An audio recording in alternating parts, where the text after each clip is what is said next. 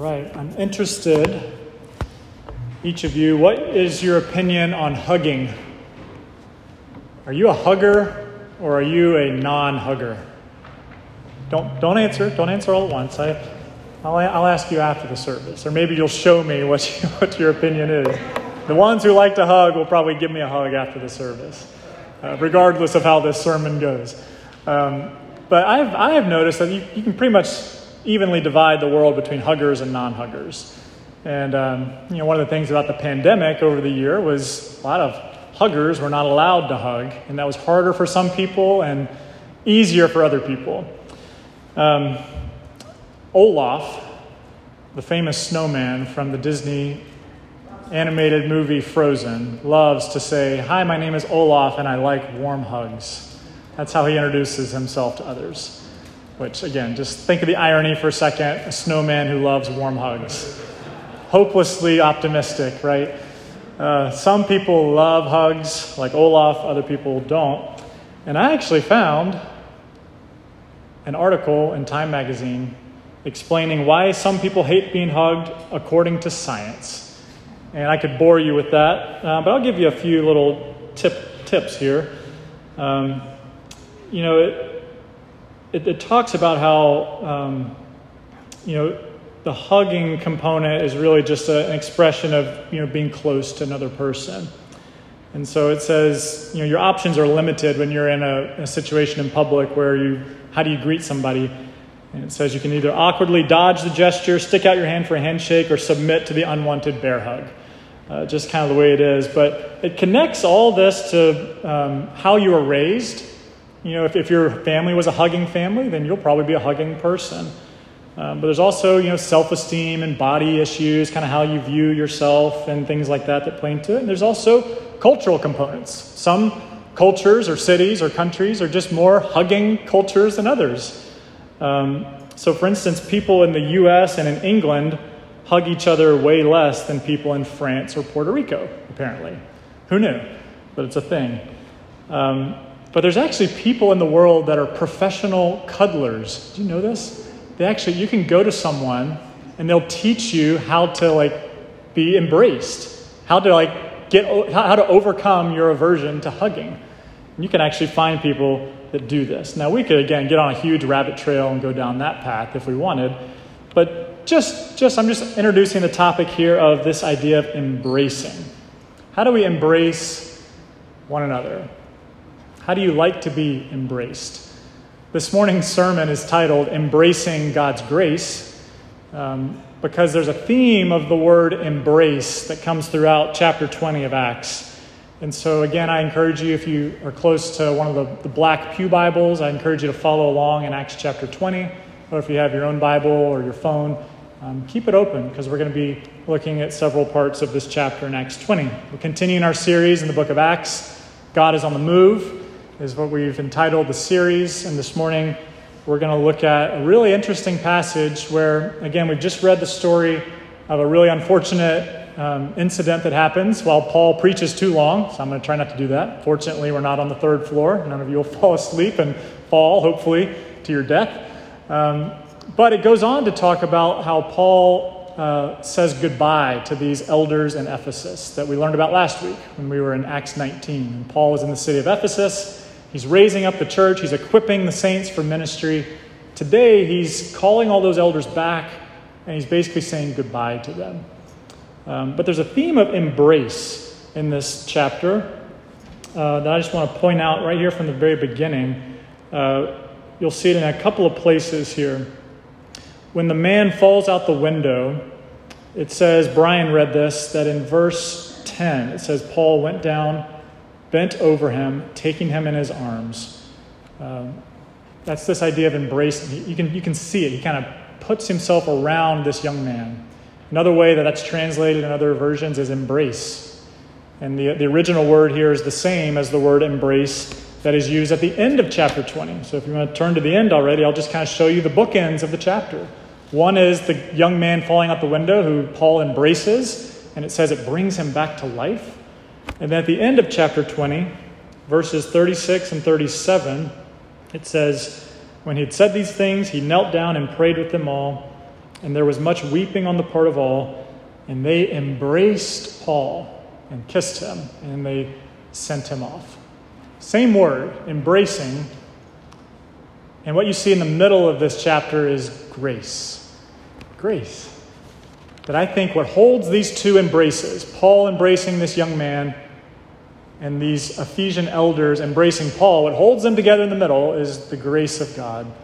And that's what holds us together as well. So I just want to say one more thing about embrace, because there's actually a physical component to embracing that's important. Miroslav Volf wrote a book called Exclusion and Embrace. And he's particularly speaking into the conflict that was going on for many years in the Balkans between these countries that would fight each other and be at war with one another, how they'd view each other as enemies. And he was basically writing this book out of that context, saying that we need to embrace one another, even our enemies, out of love. But he explains how there's 4 elements of an embrace. Meaning the first one is what I'm doing already. The first element of an embrace is open arms. Open arms, signifying a code of desire for the other, that I've created space in myself for someone else. It's a gesture of invitation. The second one is what I'm still doing. My arms are open, but I'm waiting. I'm waiting for you, the person that I want to embrace, to come to me. It's not coercing you. It's not manipulating you. Again, if I just were to jump in and give you a hug without you wanting to be hugged, that's not a true embrace. That's a bear hug. And that's what makes people feel uncomfortable. But an embrace is when the other person comes to you, then the third step is you close your arms around that person. And that's the reciprocal part of an embrace. It's this soft touch that turns it from a bear hug into an actual embrace. And then there's a fourth element. You may say, well, isn't the embrace done at that point? Actually, the embrace is done when you open your arms back up and you free the person from your embrace. Think about it. If you were to keep your arms closed there, that's now a kidnapping. You're keeping them there, right? You got to open your arms back up. You got to let them go freely, and then you depart and you go. Those are the 4 elements of embrace. Open arms, waiting, closing arms, opening them up again. Cyril of Jerusalem, he's one of these early church fathers. This was written around the year 350 AD, so 800 years ago almost. He says, God stretched out his hands on the cross that he might embrace the ends of the earth, because this Golgotha, the place of the cross, is the very center of the earth. Jesus Christ on the cross is offering himself as an embrace for the whole world. And that's his invitation to us. So this morning I want to look at just a couple of aspects of embracing that we see in this passage. But the big idea that I want to communicate is that God's grace on the cross through the person of Jesus embraces us so that we can then be released from God's embrace to take that embrace to others. So that we can be deliverers of his grace through embracing others ourselves. So first point I want to point out is I want to go to this passage we just read, chapter 20, verses 7 to 12, this story of this man named Eutychus, and talk about what do we see about God's grace in this passage. The point I want to make is that God's grace embraces our fragility, our fragileness, our brokenness as people, our sin. Because don't you see the absurdity of this passage? How easy it is for us to die. That's basically the big point of this little passage. Look how easy it is for us to be broken. We are fragile people, folks. I mean, all we need is the story of Humpty Dumpty to remind us that, right?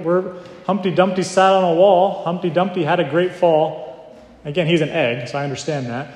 But it says, all the king's horses and all the king's men, none of them could put Humpty together again.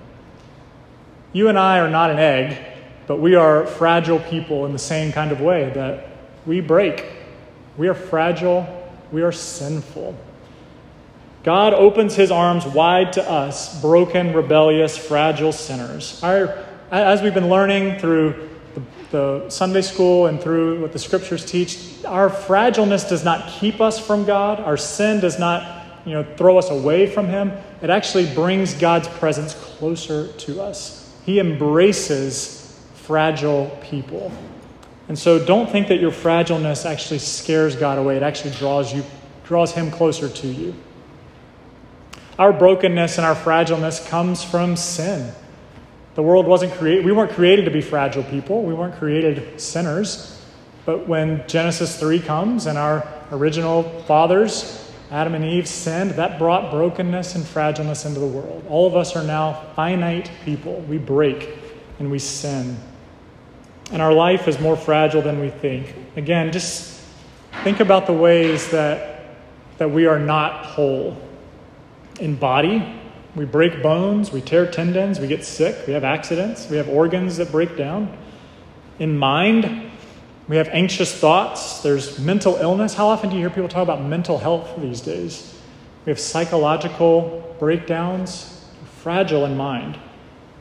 Fragile in spirit, we lose hope, we get discouraged, we want to give up, we get tired. In relationships, we're betrayed, there's deceit, we're harmed by others.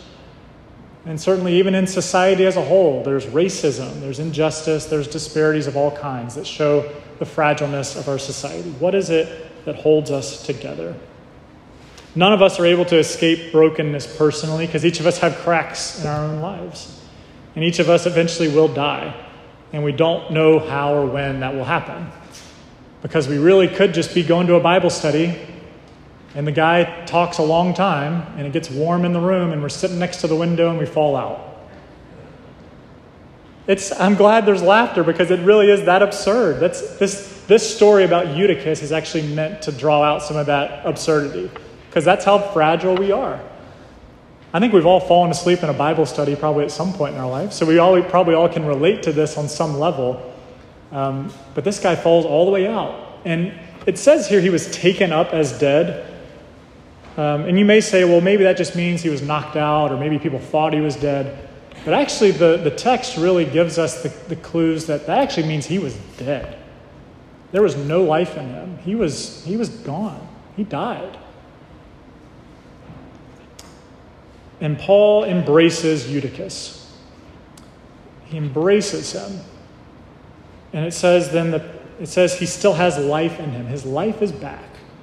Just from Paul picking him up, taking him around the neck, and embracing him. Now,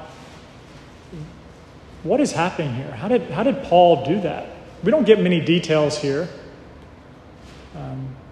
But if there's one thing we've learned about the book of Acts, is that God's Holy Spirit works through ordinary people to bring life-giving power to ordinary people. And the Apostle Paul here is just holding this young man, probably a teenager, and yet the grace of God pours out through Paul so that life returns to this young man's body. He embraced him. Eutychus, the name, means lucky. That's what the name means. But really, that's not what this passage is communicating. It's not communicating luck, it's communicating life. Life by the grace of God. God uses fragile, sinful people. Paul is a sinful, fragile person himself. Don't you remember his story? In Acts chapter 9, he was rebelling against God's people. He was persecuting them. And then he has this radical encounter with God to where he is blinded. That seems fragile to me. He is blinded by the God of the Bible, made to follow this man into the city until he encounters this man named Ananias, who restores his sight so that Paul can then be used. And it says here that in Acts chapter 9, when Paul is converted, Jesus says, I must show him how much he must suffer for my name. And then when Paul recounts that story later to another church in Corinth, Paul puts it this way. He says, when Jesus encountered me and when I was converted, Jesus said to him, my grace is sufficient for you, for my power is made perfect in weakness. Therefore, I, Paul, will boast all the more gladly about my weaknesses, so that the power of Christ may rest upon me. Paul recognizes well. He's like, I have no power in and of myself. I'm not a strong person. But God's grace is given to me in my weakness so that strength, the power of God, may flow through me. And then he just hugs this man, embraces him, opens his arms to him, gives the grace of God to this man, and God brings life to him. Just an amazing story. So as you and I are going throughout our world, and I think each of us see our own fragileness better than anybody else. And you may say, how could I be used by God if I'm this fragile? That's what God loves to do. He gives us his Spirit so that we can be used. David Brainerd is a missionary from the 1700s to the Native Americans. And he has a quote that says, "Oh God, let me make a difference for you that is utterly disproportionate to who I am." Let me make a difference for you that is utterly disproportionate to who I am. God embraces us so that we can embrace others with his grace. By God's grace, our fragility and our sin isn't the end of our story, but actually the beginning of our story. And it's the beginning of other stories of knowing Jesus.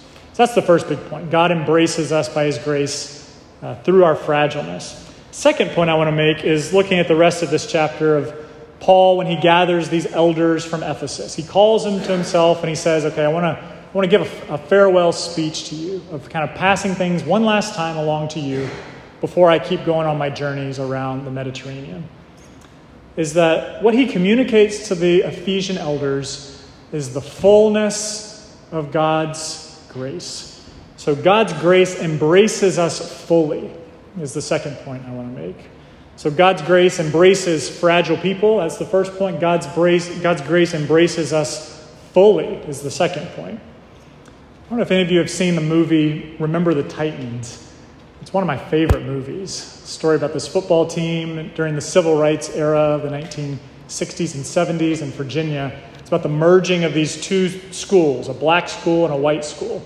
They joined together for one school and they put together a football team of black and white players on the team.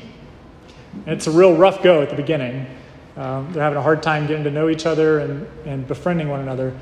But the two leaders of the team, Julius and Gary, a black guy, Julius, a white guy, Gary, they began to form this friendship and this bond. And Gary, the white guy, really wants his mother to embrace Julius, the black guy, but she's struggling with it. And it's just a sweet scene. Gary invites Julius over to his house, and you kind of see it through the window. The camera kind of gives a window shot. You see the little white mother, she sticks out her hand to shake Julius's hand. Anybody remember this? Julius comes up, and what does he do?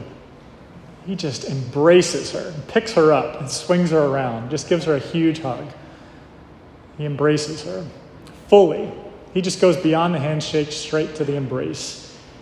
And that's what the grace of God does for us. It embraces us fully. God waits for us to receive his embrace without coercing us or to embrace him back. But he does come after us fully. He gives us the fullness, the comprehensiveness of his embrace. So look at verse 18, for instance, of chapter 20 here. It says, when he came to them, he said to them, "You yourselves know how I lived among you the whole time from the first day I set forth in Asia."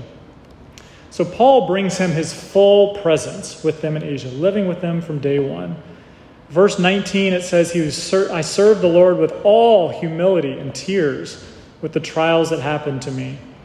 He serves them fully. You see that with tears, with his full heart, with humility. He came to them and gave them his whole self. Go on to verse 21. It says that he was testifying both to Jews and to Greeks of the repentance toward God and of faith in our Lord Jesus. He came to everybody, Jews and Greeks, not just to one tribe. And then finally, this is the point I want to emphasize the most. Verse 21, 20 and 21, he says, "I did not shrink from declaring to you anything that was profitable and teaching you in public from house to house of the repentance toward God and of faith toward Jesus." In verse 27, he puts it this way, Again, for I did not shrink from declaring to you the whole counsel of God. When Paul came to these elders in Ephesus, he didn't just give them the nuts and bolts. He didn't just say, hey, you should believe in Jesus. He gave them what he describes as the whole counsel of God. If you were here last week, we talked last week about how the role of the church is to equip the saints for the works of ministry. So we talked about how, why do we have a preacher that stands up for half the service every Sunday to preach and teach? Doesn't that seem disproportionate? Shouldn't we do other things? We talked about the necessity of teaching and preaching and equipping in the life of the church. And why is that so important? And why do we do it every week and not just like once a week or once a month or once every while? We do it so that we can explain the whole counsel of God, the Genesis to Revelation story, not just bits and pieces. We do it to explain the fullness of what God has done in the world, the fullness of what he's doing in and through you and me, the fullness of who God is, Father, Son, and Holy Spirit, the fullness of what redemption means, the fullness of what our sin means. Again, this whole counsel of God, when it says whole, it means the whole thing. He's bringing the fullness of the story of redemption to the Ephesian elders. And remember, it took him 2 years to do that. And it says he did not shrink back, which means that, it takes some boldness to declare some parts of the story of God. He could have shrunk back from parts of it, but he didn't. He gave the whole thing, anything that was profitable for teaching. Verse 20 and 21, it says. He gave him everything. And he says, this is the story of God. This is the story of salvation. This is what it means to be saved by grace through faith in Christ alone. This is how it will change your life. And you need all of it because the world is broken. He gives it to them all. Paul centers everything on the grace of God. Look at verse 24. It says here, I do not account my life of any value, nor as precious to myself, if only I may finish my course and the ministry that I received from the Lord Jesus, to testify to the grace of God, to the gospel of the grace of God. And then he repeats it in verse 32. He says, I commend you to God and to the word of his grace, which is able to build you up and to give you the inheritance among the saints. The gospel of Jesus, the good news, is all about the grace of God. It's all about the grace. Undeserved kindness and love of God towards sinners. At its core, that's what it is. It's beauty. And that's why we emphasize Jesus on the cross embracing the whole world, because that's where his grace is dispensed on the world. Just like we're going to dispense candy graciously on children a week from today, God infinitely more dispenses love and grace on any who wish to receive it. And that's why his arms are wide open, waiting for us, right? He doesn't coerce us into, accept my grace. Come on, just come on. Let me give you a big bear hug. No, he waits for us to see the beauty so that we open our arms and mutually embrace one another. There's one other place in the Bible where this theme of embrace is so powerfully seen, and it's in Luke 15, the story of the prodigal son. Maybe you know the story. It's this parable of this son who has this rich inheritance, but he decides to run away and take his father's inheritance, and he squanders it out in the world to the point where it actually says he's laying in a pigsty, eating the slop of pigs because he's thrown away his father's inheritance. He's got nothing left. He's totally betrayed his father's trust. He's run amok. And he comes running back home because he doesn't know where else to go. So he comes running back home saying, I just hope my father will receive me back. And he's off in the distance, and the father sees him from the front. And do you remember what happens? Verse 20 of Luke 15. Luke 15:20. And he arose and came to his father, but while he was still a long way off, the father saw him and felt compassion and ran to him and embraced him and kissed him. And he says, my son has returned. Let's have a feast. Let's have a banquet, for my son who was once far off has returned home. The embrace, the grace of God. That is the Father's heart towards each of us. We are the wayward son. And God, by his grace, is welcoming us back home with open arms, the wide arms of the cross. God will only close his arms all the way around us to fully complete the embrace if we choose to run to him, to embrace him back. And that's what we see the Ephesian elders do in this passage. Maybe you've been asking, what are the Ephesian elders thinking of Paul here? Paul kind of calls them together and says, here's my final words to you.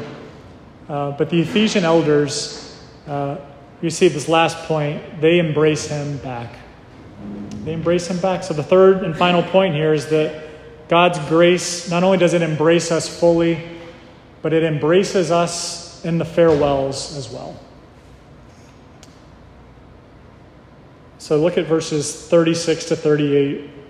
Paul finishes his speech about the comprehensive whole counsel of God, the grace of God.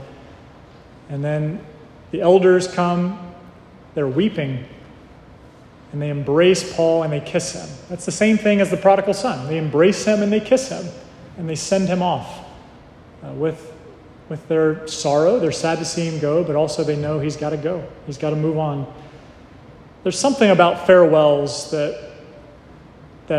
teach us something profound about our life, I think. My wife isn't in here. She's up helping the kids upstairs, but I'll get vulnerable here with you for a second. You ready for this? When I was first dating Sarah, we've been dating 2 months, and you're kind of getting to know each other, kind of going through the relationship. And I remember I was about to drive down to North Carolina to visit my parents, and I was going to say goodbye to Sarah, really for the first time. We had been dating for 2 months. I didn't really know even what our long-term future was at that time. But when I started to say goodbye to her, I started tearing up, and my voice got all fragile and quivery, and I started crying, saying goodbye to this relative stranger. I'd only known her 2 months.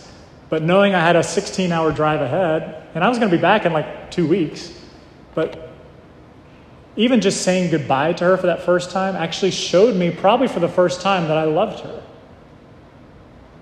There's something about farewells that show us love and grace in a fresh, amazing way. It's actually kind of like saying hello. Farewells actually are kind of like hellos. I think you've heard Pastor Bob say this in the past, that Christians don't say goodbye, Christians say farewell. That's what he said when he transitioned a few months ago into retirement. And so the last step of an embrace, the embrace of grace, is what? The opening back up of the arms, being released from God's presence. Why would God release us from his embrace? To go back into the world with his grace, so that we can be dispensers of that grace that we've received back out into the world. One pastor says that God is like a spiritual cyclone. He only hurls you in so he can hurl you back out. He hurls you in, he draws you into this cyclone of love so that he can just send you right back out as an agent of his grace and love into the world. I want to just point out the beauty of the community in this passage. The Ephesians and Paul, there's a love there. The word love is never communicated, but the love is there. The grace of the Lord Jesus. God's word is what holds us together. Let me just finish with this conclusion. This is my final story. There's a story of this woman who lived in New York City for many years, and she titles this article, How I Learned to Love Christianity. She says this, she's like, in New York, I knew more, again, this is why I'm drawn to this week, because of our context, it's similar to us. She says, in New York, I knew more self-identified witches and non-theistic Satanists than I did resurrection-affirming Christians. She says, I was invariably a stranger in a strange land.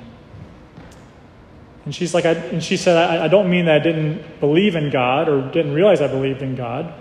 But there was, for me, the most demanding part of embracing Christianity, was sacrificing the safety of being in between other religions and worldviews and nothing, or God, and just kind of be like, where's a Christian fit in this world? She said, I could no longer be a little bit pagan. Halloween parties that ironically but not really celebrated witchcraft or other staples of my at times aggressively secular New York life were no longer simply curious parts of my spiritual eclecticism. I had to pick a side. And so she says, for the first time, I had to ask myself questions, not just about what it all meant in an abstract way, but what each decision, from posting on Instagram to choosing an outfit to drinking too much at a wedding, meant for me as a Christian in the framework of my Christianity. And this is what she says. If God was real, if Christ really did come back from the dead, then nothing else mattered, except insofar as it reflected on that one impossible truth. And she admits at the end, she's like, I haven't fully reconciled what it means to be a person of faith and what it means to live like that in a city that's so associated with sin. But what I do know is that whatever I am the same person with the same faith. I can never not be a Christian. I am always finally home. When you see the beauty of the resurrection and the embrace of God, which is not coerced, not this bear hug that's jumping on you, but a free, welcoming, inviting embrace of the love of the Father, the grace, again, that prodigal son image. When you see that, you can never not be at home. You can never not be at home, because all that matters is, did Jesus raise from the dead? And Christians, we believe Jesus raised from the dead. Rich Mullins, in his famous song, Hold Me, Jesus, says this, Hold me, Jesus, because I'm shaking like a leaf. You have been my King of glory. Now won't you be my Prince of peace?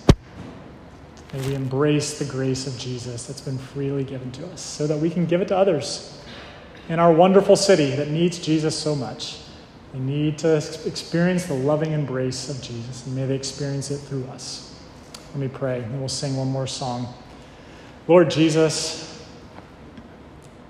what more can we say but thank you for the grace that you've given to us? Lord, may that embrace of your grace on us, may that turn into an embrace of us, an open embrace of us towards others, so that we might too invite, and not coercively, but patiently wait others to embrace your grace as well. May you use us to give your hug of love and righteousness and grace to the world. May that fuel us and empower us as a church. In Jesus' name we pray. Amen.